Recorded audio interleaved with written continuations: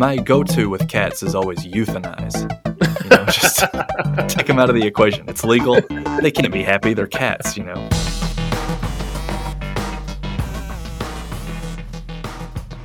Hello, I'm Justin. I'm Mark, We're the J-Pops. and we are attempting parenting in Japan. Welcome to episode 52. Today we'll be covering daycare preparations, but first, the updates. Mark, you guys must be full of updates because you're back off your huge trip from America to your home in Japan. Yeah, we're back, and I'm sitting in my house, which feels really, really nice after, almost 3 weeks away, 2.5 weeks? Man, that's long. Yeah, it's good that you're happy to be back because sometimes you could miss the things in America like, basic warmth and speaking fluently to people that you see. But despite all that, you're happy to be back in your own place. That's a good sign. I do miss modern conveniences like warmth and talking to people. It's like you got off Gilligan's Island just for one episode and then you wound up right back on it. That's how we make it sound. I'm actually pretty happy to be back. I mean, aside from, central heating and English language, it's just, oh man, it's not Seattle. In a good way or a bad way? Yeah, in a good way. It's not Okay. Seattle. I'm sure it's totally different from your experience in Kentucky, but man, Seattle is a stressful, dirty, just crime-ridden place. The tourism board over here. Yeah, I mean, I don't mean to oversell it or anything, but don't go there. Man, what a blow.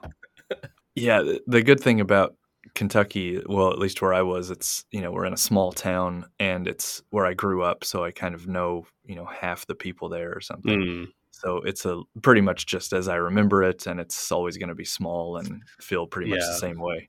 If Seattle had retained some of that from when I was a kid and when I was like teenager and even like early 20s, like living there, like it would be fine. But the Seattle over the past 10 years has shifted and it's definitely not the same city. All of these businesses have moved in downtown. There's so much growth happening there.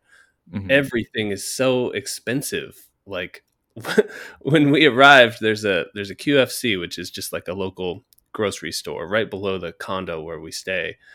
And I was just going downstairs to get some like really basic supplies so we could have some like breakfast and like have something to eat and snack on. It was $80. I had one bag of stuff. It was barely like 2 meals. That's wild. And I didn't buy expensive stuff. Like I was looking for stuff on sale. It's just, it's crazy expensive there now. That's crazy. A lot of articles have dropped recently.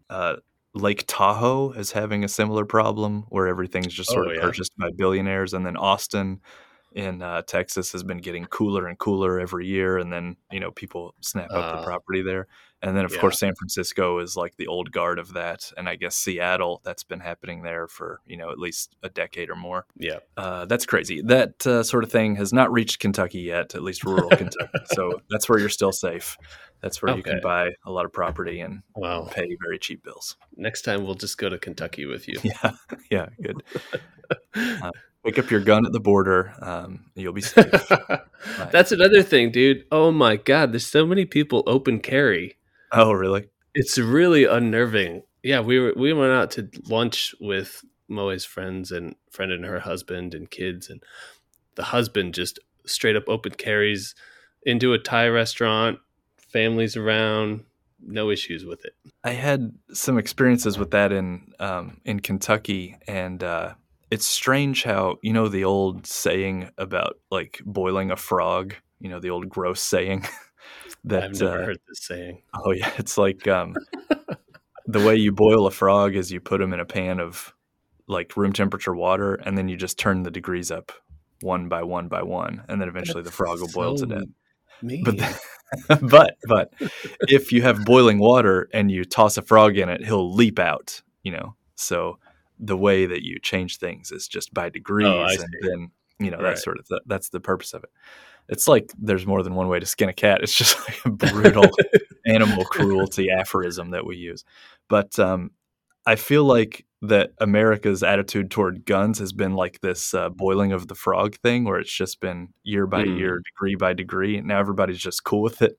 And then I think in Japan, there's maybe, at least us living here, being in this situation, I've gotten used to it here, that there just aren't guns. And then I think Japan has always been not quite zero tolerance, but nearly zero. And then America has just like turned up the degrees little by little. And now when I go back to America, it's just so shocking to me to see how it is. And people there are shocked by my perspective that there are no guns. Yeah. It's pretty nuts. I used to have a concealed carry permit in Seattle, and I used to own a gun. Mm-hmm. And at that time in my life, I saw no issues with it. It felt normal. Like it felt like the thing that you do, which seems weird to me now looking back. Like, that's crazy. Like, as just a normal person, I felt like I had to have a gun. Yeah. It's kind of a Wild West thing. It's like a weird mentality to be like, I'm prepared to kill at any moment. And I don't know. I mean, because there's no other use for it. So yeah. There was an Onion article just very recently that said new bullets approved by FDA for use on humans. I think that, I don't know, that encapsulates the feeling somehow. But I met somebody, not to go on the gun tirade here, but I met with somebody when I was in Kentucky.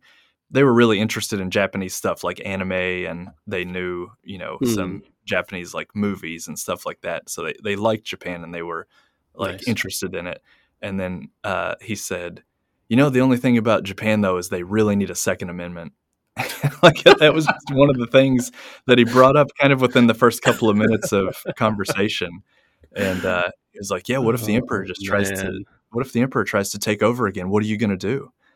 And I was like, I don't, this is a bizarre like framework of an idea that we're working through. And the fact that if we armed everybody, that would keep the emperor in check somehow, it's just not the reality on the ground. It's not how it works out. Furthermore, it's the right-wing groups, I imagine, that would arm themselves the most, and they're the most pro-emperor. So I don't know how that guy was expecting things to pan out, but it's like the mentality is very, very different. Like you're not only personally ready to defend yourself, but you're also thinking, I'm going to take on the government someday. Yeah, and I don't get it because all those people were spurred on by the government. Yeah, it's very interesting. And my final word on the gun thing that blows my mind, which we'll probably edit all of this out lest we get deemed like a political podcast. But there's a weird overlap between back the blue, support our troops, and Second Amendment. That cohort of people exists in the United States. But you realize that if you use your Second Amendment rights to then fight against the government, you'll be killing troops. You'll be eventually killing the police and killing troops. And that's theoretically one of the long-term goals of the Second Amendment is that you can't do that. And you'll see bumper stickers that are pro-Second Amendment, but you never see bumper stickers in the U.S. that say, like, I'm ready and willing to kill the troops. But that's like implicitly the kind of the message. And I wonder if, I don't know, I'm sure that there are ways that disparity is kind of rationalized or thought about, but I can't tap into them. I don't know what the mentality is. I don't either. I think it's that kind of black and white concept of good and evil. Like, they're not people, they're evil. Yeah. Like, and that they don't see them as troops anymore. They see them as you're the bad guy. Yeah, they're going to be like stormtroopers coming in and you just pick them off or something. That is a very significant difference in mentality for sure. It cropped up more than once when I was in the U.S. But anyway. On with the updates. The rest of the trip was pretty good. Flying, I gotta drop a bomb on you here. So our trip was it had a lot of ups and downs. Oh, yeah. And mostly because for the past 2+ weeks, Boe's been having morning sickness. Oh my goodness. Wait. This is a J-Pops alert breaking news. Yeah. We found out right before we left. Amazing. Congratulations, man. Thank you. Yeah, we found out with equal parts surprise, terror, and somewhat happiness, Yeah. but mostly terror. Overriding emotion was terror. Man, this is Yeah. the biggest. This is a total surprise to me. Yeah, I was saving it up. Yeah. This is the wild thing is that usually I catch wind of stuff like this because, like, our wives will talk about it, and I'll get Yeah. tipped off, or we'll discuss it in a pre-episode meeting. But, wow, this is huge news. Yeah, we made a point. I think we only sold a couple people just because, like, it's pretty early at this point. I think she's 8 weeks, Oh, yeah. and so she just wanted to tell a couple people to just kind of like vent and get it off her chest and Yeah. get some support. But we were very cautious, like, don't tell Ayumi, don't tell Justin. Yeah. And have you been cleared to share this info on the J-Pops to drop it? Oh, yeah. We talked about it before. I was thinking about doing it last episode, but yeah, it just didn't work out. And then this episode seemed better. She hasn't gone to the doctor yet, though, so nothing's like 100%. So it's still early days. But yeah, we get to reset the clock, as they say. My goodness. This is great for J-Pop's content, my friend. You've really put the podcast first. I mean, that's what we're thinking. That we're just like, what can we do? We got to mix this up. So baby time? Yeah, there you go. And you're always going to lord it over me like, well, when you have 2 kids, everything changes. So I'm back on the I'll outside. just be constantly trying to like pawn one off. Hey, you guys won't, you got some time? Yeah. You'll be constantly, we're in store for a bunch of like 4-minute episodes coming up in the future. I mean, with the demands of your free time. No kidding. I think our previous guest, Casey, True J-Pop, in episode 4, he said once that when they had 1 kid, it's like, okay, 1 parent can take that kid and then the other parent could have free time or do whatever. And then 2 kids becomes like, nope, that's off the table now. It like takes your full attention of both of you. Because otherwise, if 1 parent goes, you're leaving, the remaining parent to play zone against 2 kids, and it's like kind of overwhelming. So he said that the demands on time, with 1 kid, of course, it's enormous, but then 2 kids, it's like, okay, put everything else on pause. We got to take care of these 2 kids. Yeah, and I think that's why the terror emotion kind of came in. Those first few months, you're just like all hands all the time, kind of. Yeah. And then you have another one who's kind of still all hands all the time. Yeah. We're just going to be torn all the time. Another thing that I wonder about from my own situation is, I've just come back to work after a long parental leave. And in the back of my mind, I always thought, like, what if my wife were to get pregnant a second time? Would I have the cojones to go into the boss and be like, I'm taking another year off, buddy? I can't imagine that I would want to do it. I don't know. It just seems like too much of a stress on the company to go back to back like that. So I was wondering about you and your wife. Have you discussed these plans yet, or what do you think you'll do? I mean, it's all still up in the air. It's actually one of Moe's biggest fears about the whole thing is like going into work, because she's going to have to take off. Like, she doesn't go back yet until March.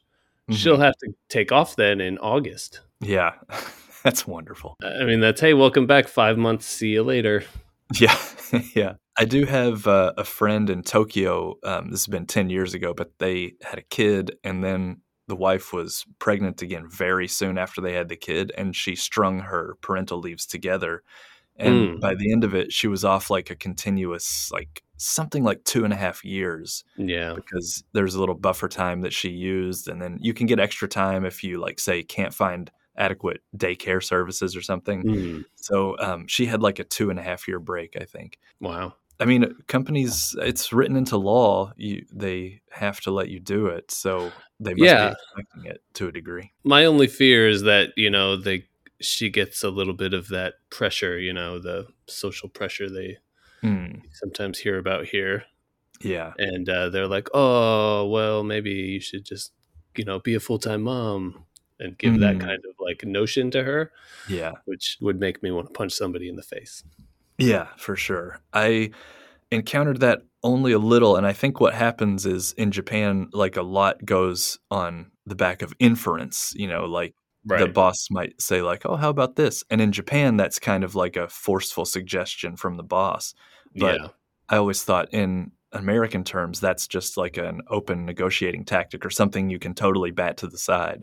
Yeah. And in all my discussions with my company, there were ideas bandied about like, oh, what kind of time and what's it going to look like? And I don't know if those were actually suggestions or meant to be more forceful commands than they were. But in the end, Mm, I was just like, I want to do this. So how can we get there? And that was kind yeah. of my position, and I steamrolled. And being American, I'm not even sure what I was steamrolling or if I was steamrolling, but I suspect that I might have been like kind of stepping over like delicately worded suggestions from above. Yeah, that's definitely falls into the Gaijin Smash, Yeah. or now the Gaijin Steamroll. Yeah. Yeah. You just don't even know what you're barreling through. Yeah. But if you're Japanese, you must be very sensitive to those things. And so Mhm. then, if you could go, which this is impossible, but if you could go have the discussion on her behalf, it would be a lot easier because it would just be water off a duck's back. You'd be like, here's what we want to do. How do we make it happen? Yeah. But for her to be in that situation, she'll be very sensitive to that stuff. And that must be Yeah. tough. Moe's pretty strong-willed, though. I think once she's decided how she wants to do something, she'll make it work. So it's just like that fear of having that conversation. I think before you go into it, there's a lot of trepidation. So Another question I have for you is have you already planned like projects for the house in terms of like bunk beds or how to arrange the room? Like that must have oh changed your man, trajectory for the house a lot. yeah, it kind of did. Actually, all the fear building up, and we were going to see her mom like right after we found out. So we are like, well, we gotta ask your mom, like ask her to Mhm. come stay with us for a Yeah. bit. Yeah. Like, because otherwise, like, I don't have time for work, laundry, dishes, cooking. Yeah. Like, it's just not going to work that well. So we decided to ask her while we were over there, like, if she would mind coming and staying with us. Mm, But the issue with that is, she would totally do it, but she's got two cats, which mm. I'm severely allergic to. So we always make them stay in Ooh. the upstairs guest room by themselves and just kind of lock the cats in there the whole time. But by the time they come here, Coda's going to be in his own room, which is supposed to be that upstairs room. And then we're going to have a new kid then, which is going to be sleeping with us. So then where does the mom go is the question. I'm thinking about like, okay, well, I can build a wall in that room because it's technically a double room, just doesn't have a wall between them yet. So I can build Mhm. that wall. But then it's like, she's got two cats. Do we stick two cats with her in that tiny ass room? She's going to kill them or they're going to drive her crazy. Yeah. Yeah, that's one of the projects I have Mm. tossing around. The other one, we have like, a useless tatami room. So Oh, I could yeah. turn that into something useful. Your tatami room is like strangely, it's like centrally located. It's smack dab in the middle of your first floor. It was a terrible idea. It's mostly, it's mostly not walled in, but it's like shoji doored on what, 2 sides or 3 sides or Three something? side. Well, there's the Fusuma on one side, and yeah, Kind of an open space there, but yeah, yeah, that's real estate you can put to some kind of use. yeah. That's what I'm thinking. Make it like a cat cafe, put a lot of cat stuff in there, get some cat-proof shoji. My go-to with cats is always euthanize, just take them out of the equation. It's legal, put them down. They can't be happy, they're cats. Yeah, I've been thinking about different options. I don't think that one's on the table. Been um, dusting off your concealed carry permit, right. thinking about those cats. I don't know. We even offered like we have like a little bit of land out in the back, so we were like, "Hey, why don't Mm, you put a little mother-in-law tiny house back there? Then you can have your cats all you want." yeah. But that seems like an expensive ask. Yeah. I always think in Japan, like in America, you could either do it yourself or you could call some guy and he would just show up in an old truck and do it for a set Yeah, price. In Japan, when you do that kind of thing, it's like you're going to have eventually 12 different engineers over to your house and there'll be a right. series of meetings and stuff. And then the price goes up exponentially. So Yeah, that sounds expensive on its face. yeah. It'll be probably half the cost of just the house with, a tenth of the space. Yeah. Wow. So a lot of problems to solve, but good problems because you've got a mother-in-law waiting in the wings to help you with a lot of stuff. Yeah, she has said she'll come and help us. I think August, September. If things go accordingly, like end of September, I think is the estimated birthday. So that's a 2022 and a 2023. Yeah. Back-to-back babies. Breathing some new life into the J-Pops. Right. That's the way to do it. All of that, like, made Moe's trip in Seattle terrible. I imagine. Because she was really sick, right, with Coda. No, she didn't have, like, any morning sickness with Coda. Oh, really? Oh, okay. I think she had, like, a day or two where she was like, I don't feel good. And then she was like, I'm okay. Oh, interesting. I had it all wrong. Yeah, no, this time it's terrible. Like, every day she's like, I feel like I'm going to throw up. She's like, yeah. And then so, like, plane rides and cars and driving in Seattle, everything makes me want to puke right now. Oh, man. That is rough. Yeah. And then all the food in America, which is obviously very oily or it's very, like, sugar heavy. None of that sounds very good to her. Did you guys have any concern about flying with her being in the early stages of pregnancy? No, I don't think either of us had concerns about that. It was more just concerns about getting through a long ass flight with a 10-month-old, and then her being sick as well. Like, it's a lot of work for me. Like, yeah, dealing with Coda. It's the most selfish thing I've ever heard in my life. Yeah, I could see that. I was looking into it a few years ago. You know, when as we've talked about on the podcast before, we had like 6 go-arounds at the IVF clinic and that sort of thing. So over those years, we had trips to the U.S. planned, and then we were always kind of game planning, like, well, what if during this trip you happen to be pregnant? Then should you go or not go? And so I started to look into flying while pregnant, and I really, because you hear that as advice, like, oh, don't fly, you're pregnant, and then it's like, what are the parameters around that? And the conclusion that I came to is that it's just toward the tail end of pregnancy. You don't want to go into labor on a plane, and that's the danger. So it's not like, oh, I'm 30,000 feet in the air and now I'm going to have horrible complications, at 10 weeks or something. That's not the situation. It's just don't go into labor while you're above an ocean somewhere. I was talking to a friend back in Seattle whose wife was, I think she was like 8.5 months pregnant or something. And she had to take a flight down. It was like East Coast travel. So it was like pretty close, but it's like still like an hour flight. Mm-hmm. And she had to take it. And then they asked her like, oh, you're pregnant. How far along on you? And she had to lie and say like, oh, I'm only 7 months. Oh, man. Because at a certain point, he said the airline won't let you fly. Oh, interesting. Yeah. I don't know how they prove it. You could just say anything. You could just say, oh, I'm big boned. I'm 5 months. Yeah. How dare you say that I'm pregnant? Yeah. That's pretty crazy. It's it's a risk. I understand. And I guess if she were to go into labor, then they would probably have to just reroute. And I think they just have to land, which is funny. He said she then went into labor the next day after she landed. Oh, man. So yeah, possible. So her contents were jostled during flight, it sounds like, and the baby. Episode 52. Who knew that it was going to be? I mean, this is probably, I would say this is our third biggest episode. We had the episodes where our 2 kids were born, but then this announcement has to come right behind that. That's massive. Yeah, this is pretty surprising. And I think especially surprising because, like we've talked about before, like we've both gone through IVF and everything. And the doctors have told us like, there's like 0 possibility of you guys naturally having a baby. And then just boom, happens. My wife said once that she had heard that after an IVF treatment, then a surprise pregnancy can come along sometimes. And this may all just kind of be hearsay or the narrative works, but it's like, oh yeah, the body got used to being pregnant. It's like, I can handle that. And then the pregnancy just happens. I don't know if there's like any scientific backing behind those probabilities, but I understand that if it's mostly like issues to do with the woman who's like having the issues conceiving, but like it was totally my issue. Oh yeah. So I was the one, and maybe it's reverse, like, pregnancy, like, helped my swimmers. Yeah. They got a little boost of confidence.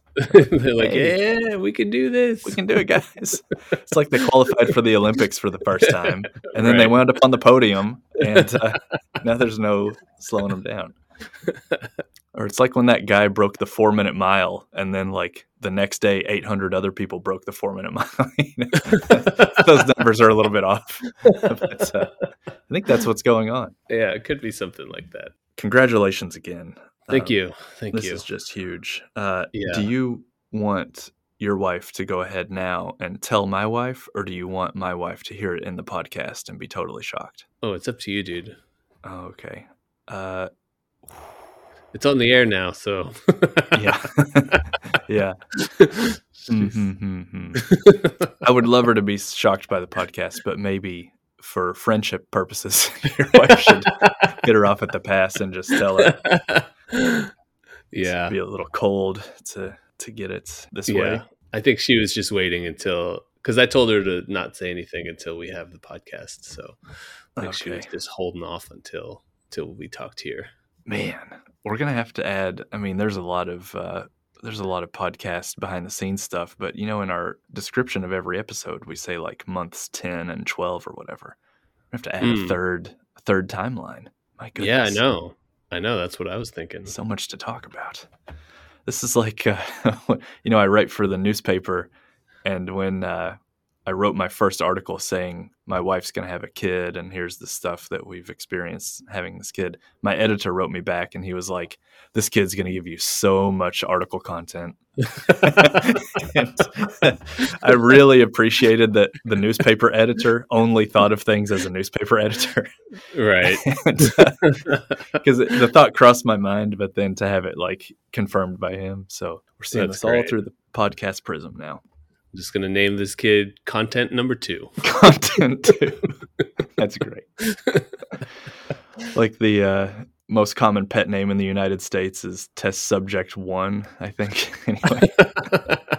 Yeah, we got Content 2 coming along. Well, we can now segue into my paltry secondary updates. Yeah. Which pale in comparison to your updates. But Nico Fish, he got kicked out of daycare for the first time ever last week. Oh, I got called and he got booted out of there. He turned a year old. That's probably the main update. Is we had his first birthday party. We talked about that in the last episode, but he wasn't actually a year yet. So then, right after that episode, he became a year. Had a small little family party. That was fun. And then, at a year, it's all more of the same. It's a big milestone. It's shocking too that you basically get 18 years of taking care of this child, or in Japan 20 years or whatever, that you're a parent with a child, and then that child becomes an adult and kind of the obligation is reduced somewhat. But it's strange when the kid hits a year and say 20 is your goal. You're like, well, I'm 5% of the way done. That's not insignificant. That's crazy. That amount, that chunk of time is gone. But that was huge. But at the daycare, they have a nap time, and he's been warming up toward nap time. Like at first he would just stay for a couple hours in the morning and then 3 hours in the morning. And then nap time is through the afternoon for a couple hours. Actually, it's like, oh, really? Yeah. 12:30 to 2, they shut the lights off and put all the kids on mats and they're like, sleep. It's crazy. Yeah. So there's a good, long, healthy nap time at their daycare. And, Nico's not used to that environment, with a bunch of other kids around and teachers and in a classroom. And he usually only falls asleep when he's nursed anyway. So he needs to be a little prepped and pampered to get to sleep. So the first day I was like, I don't think he's going to sleep at all. But he does get tired in the day. So I thought they could surprise me. And he did actually sleep, but only for about 30 minutes of the 2.5 hours. And then he was just like up and raring to go, and he cried a little bit and wanted to play and was a squirmy fellow. So they called me in my office, and the deal is I work on campus, so I walked down and got him and then took him back home. And they were like, he cannot continue here today. He is too wild. Really? They'll just kick him out? What if you couldn't come? Yeah, well, I guess it's just during this like warm up phase. Oh. It's all been negotiated, and I think once he gets into the full swing of it, then he'll probably be more comfortable with the nap time. And then if he Hmm. does go off the rails, then they'll deal with it. But I think they were like, well, today he's not having it. But he's started to Okay. nap there actually as the days have gone by. Um, Hmm. they have some different techniques, of course. They're childcare pros. They put him in a stroller and took him up and down the hallway, and he fell asleep in the stroller. And then they just, recline the stroller and wheel him into the room. So he's been sleeping in a stroller, and then Oh, eventually he'll graduate to the mat. But he nice. slept for a good 2 hours the other day in the daycare, which Oh. blew me away that he can just do that. That's always my concern, actually, because Coda's a real fussy sleeper, and he usually likes to be connected to a person. Hmm. Like he always just sleeps on my chest or something, or Moe's. And like when we put him down, it's like we might get a little bit of time, but he'll usually wake himself up because he Hmm. knows he's not touching somebody. I think what I tend to underestimate is the real professional skill of the workers at the daycare who have done Mm, this year in and year out with like dozens or maybe hundreds of different kids. yeah. So they must just have techniques out the wazoo to handle this Mm, kind of thing. And I think they're better at it than I would ever be. Even though I spend every day with them, they'll have ideas that I would never have, right. and they can get them down one way or the other. So he just got kicked out one day, and then he was back on track after that. That's good. He's the bad boy of the Huiko Inn right now. He's rogue.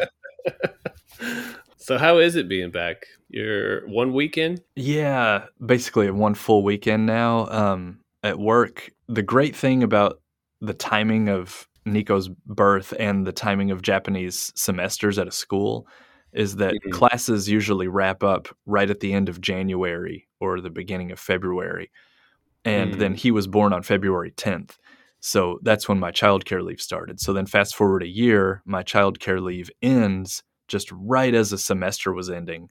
And then typically at a Ah, college, that's when everybody takes their vacations and there's nothing going on day to day. And your office building itself, depending on what you're doing or what department you're in, it could be like 75% empty because everybody's like taking their vacation at the same time or something. that's nice. Yeah, I go in and it's just a lot of vacant space in the office, and Huh. there are no students on campus.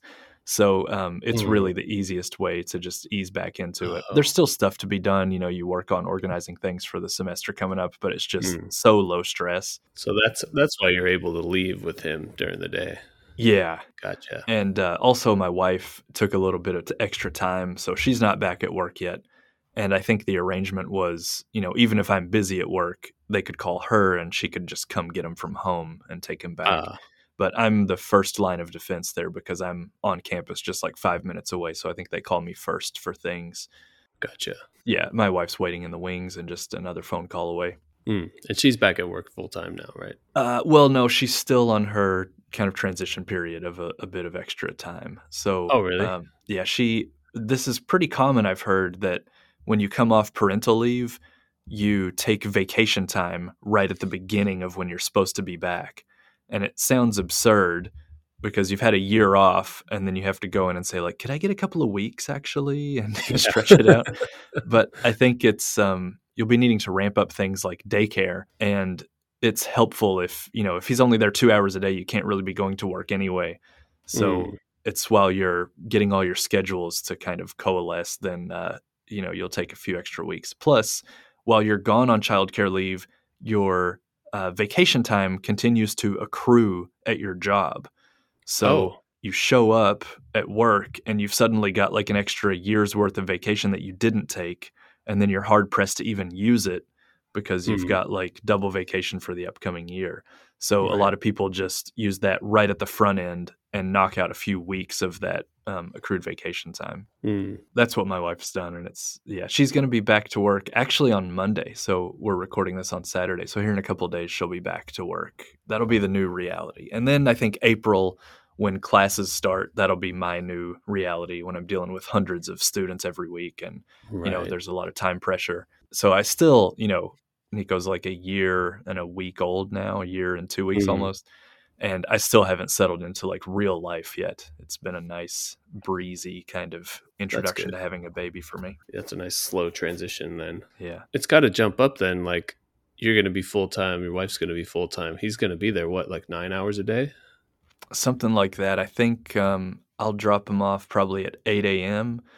and then someone will pick him up at 4 to 5 or after. Oh. I could get him, but I'm in the office until 5:30. My wife has actually taken a bit of a reduced schedule now that she's got a kid.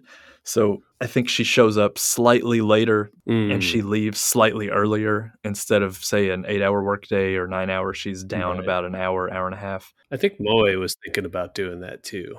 It seems helpful just to be able to, not have to have such a rush so early in the morning and then not fight rush hour traffic to get to the daycare to pick up the kid and that sort of stuff. You just can operate in the margins a little bit more easily. And then my wife's mother is also on call at the daycare to, pick up, or if there's some emergency, she can handle it. And she's retired, so she's like right on deck to be in the mix. So that means we don't have to wait for me to get out of work at 5:30, but my wife gets off an hour or two before that. The grandmother's always ready, so she might even take over 1 or 2 days a week. But in the end, he'll be there probably 8 hours a day on average.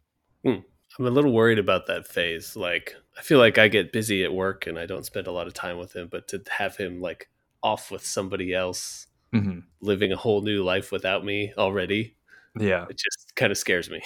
Yeah.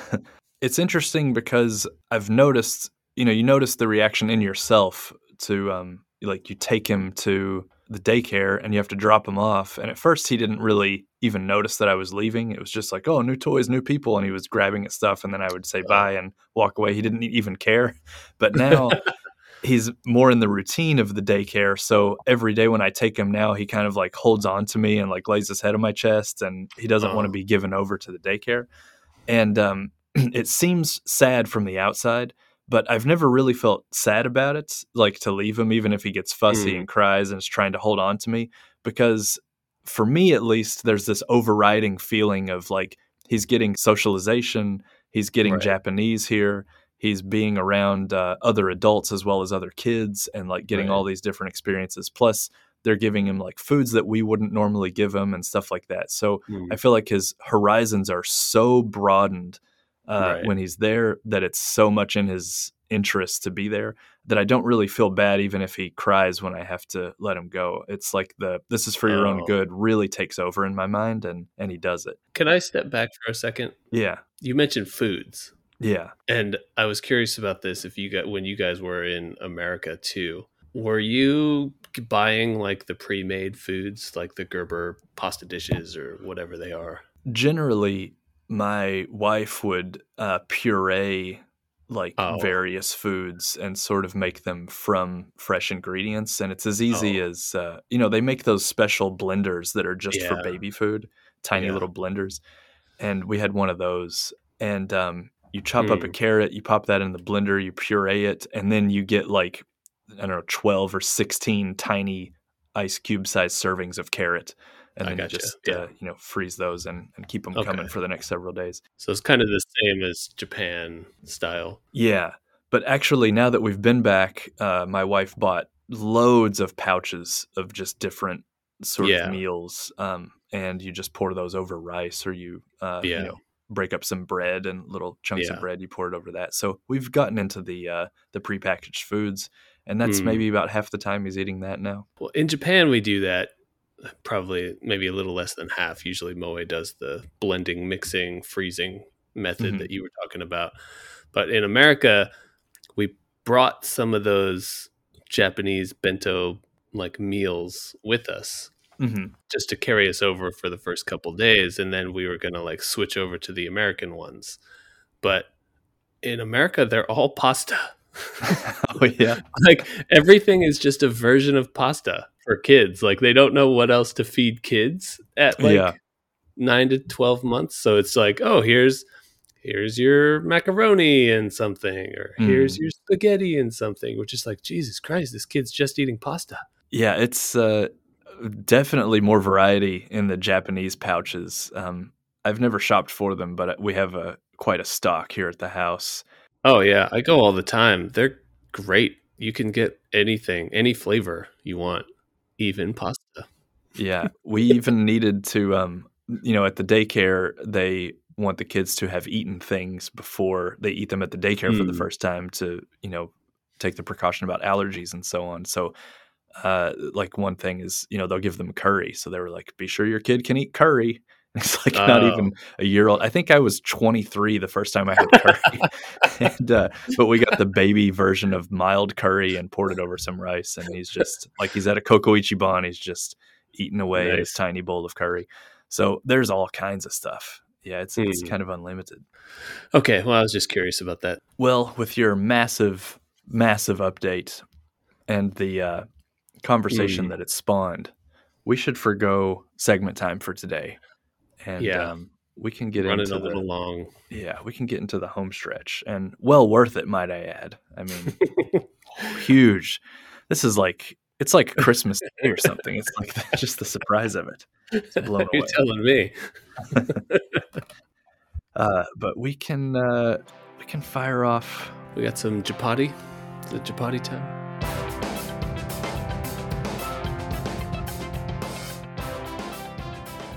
Chapati this week. I have a mini quiz for you based on All the right. Baby Talk onomatopoeia I have in this fancy little book I found called Say It in Japanese. And yeah, I've had this book for a few years. I never really look at it, but if you're ever confused about a Japanese saying or the way that you're supposed to respond, I'd say this is a pretty good book because it gives like an illustrated way to kind of go through things. Hmm. And it has a small section on baby talk, which it gives 6 different sayings that a child will potentially say in Japanese. I'm going to quiz Justin to see if he can figure out what the baby's trying to say with these things. Excellent. So the English equivalents, what are those? And I'll write them down. Okay, so the English equivalents would be car, hug me or carry me, feet or legs or walking, standing, peeing, or food or meal. So feet, legs, walking, that's all one. And then standing is a different one. Yeah, I wonder, I'm just going to try and guess them before. Oh, wait, but are these are onomatopoeia? kinda. Yeah, kinda. No, they're Okay.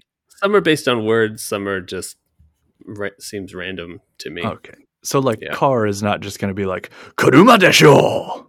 It's going to be like a baby's version of that, I guess. Yeah. All right. Okay. You ready? Yes, sir. The first one, Anyo. Anyo. Anyo. Anyo. Anyo. Yeah, there's a little apostrophe they write in this book. A-N apostrophe Y-O. Anyo. Anyo.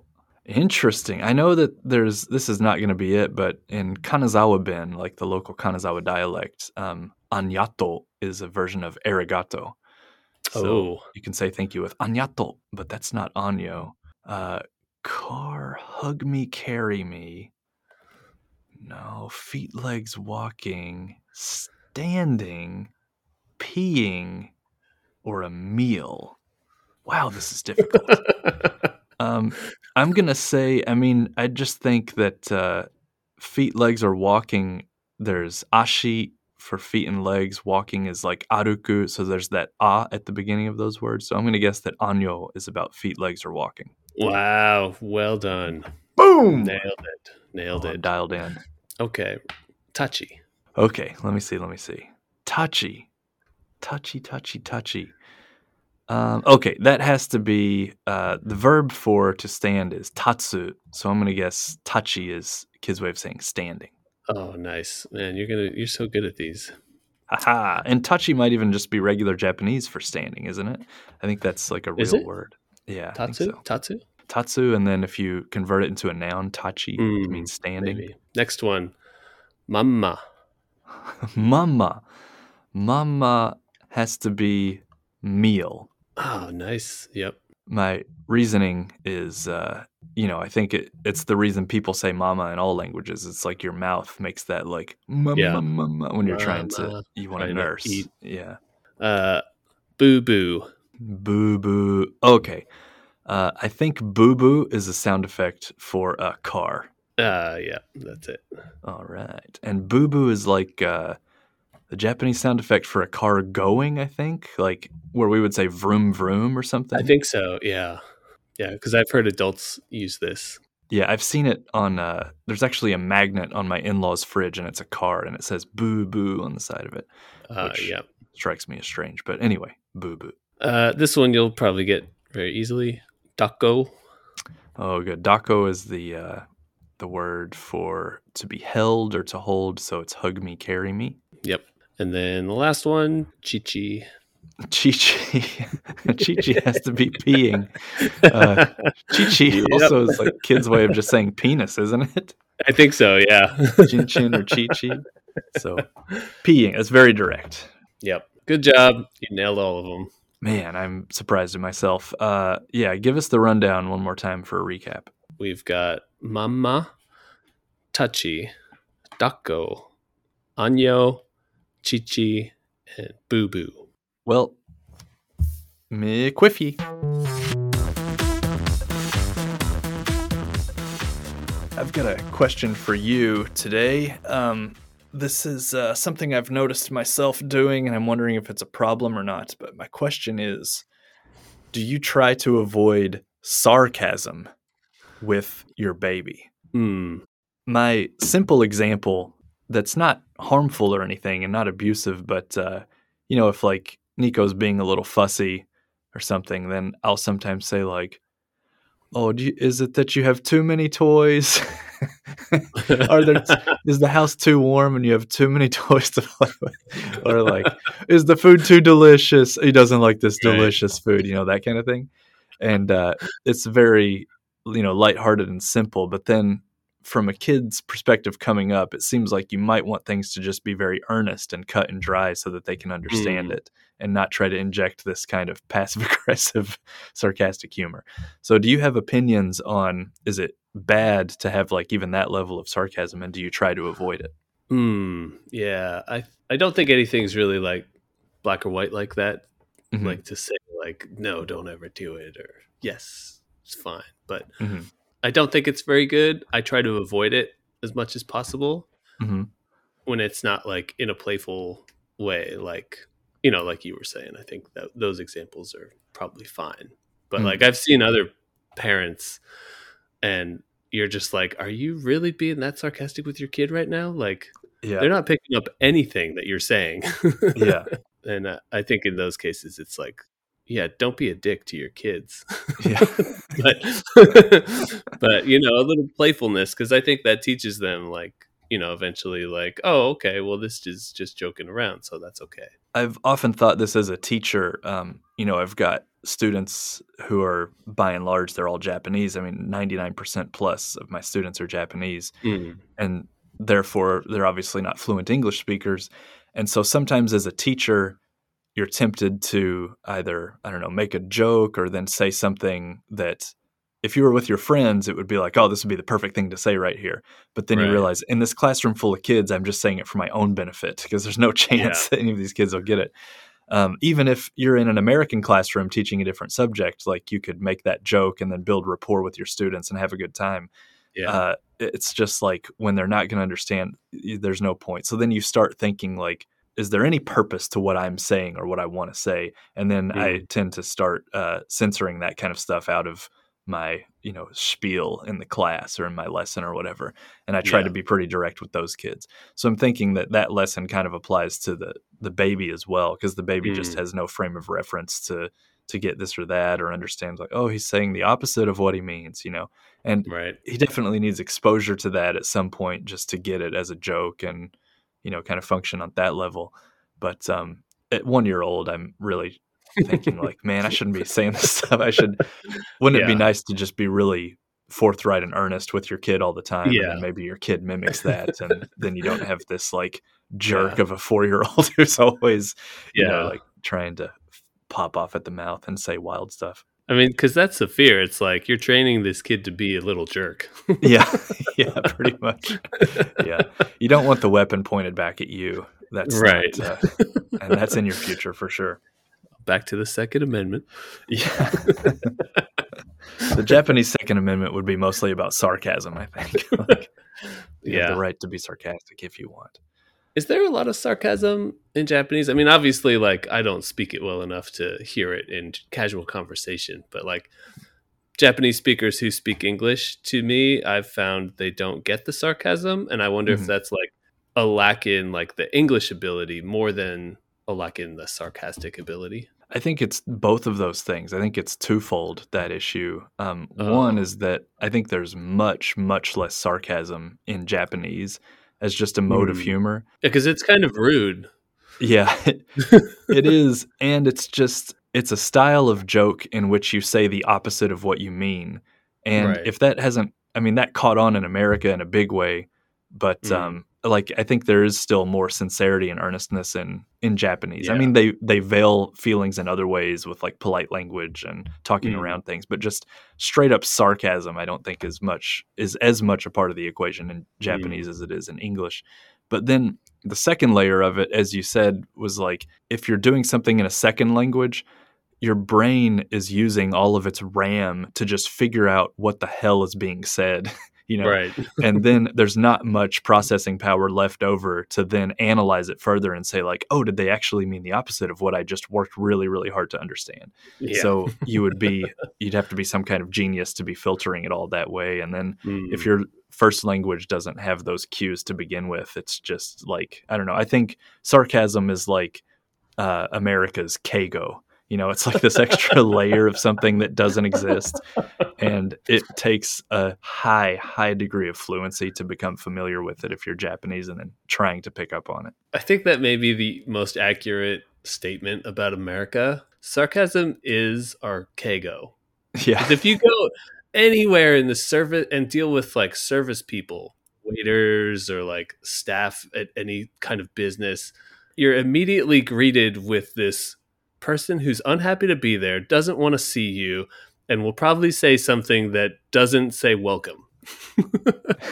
Yeah, for sure. It's weird because that in Japan, I mean, they layer that on in the service industry as well, but there's some type of like irashaimase, like they're imitating genuineness, at least, even if they don't feel it. The intention is there. Yeah, imitate it perfectly. And then in the US, you may get that, but also in the US, it could easily slip into like, I don't know. It's just all that like, oh yeah, that's a great idea. Like that sort of thing. Yeah, exactly.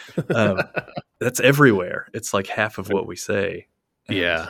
It's the opposite of the meaning. And then when you're studying a language, you're studying meanings and working really hard to retain all those. And then we just flip it all on its face. So that's very difficult. Yeah.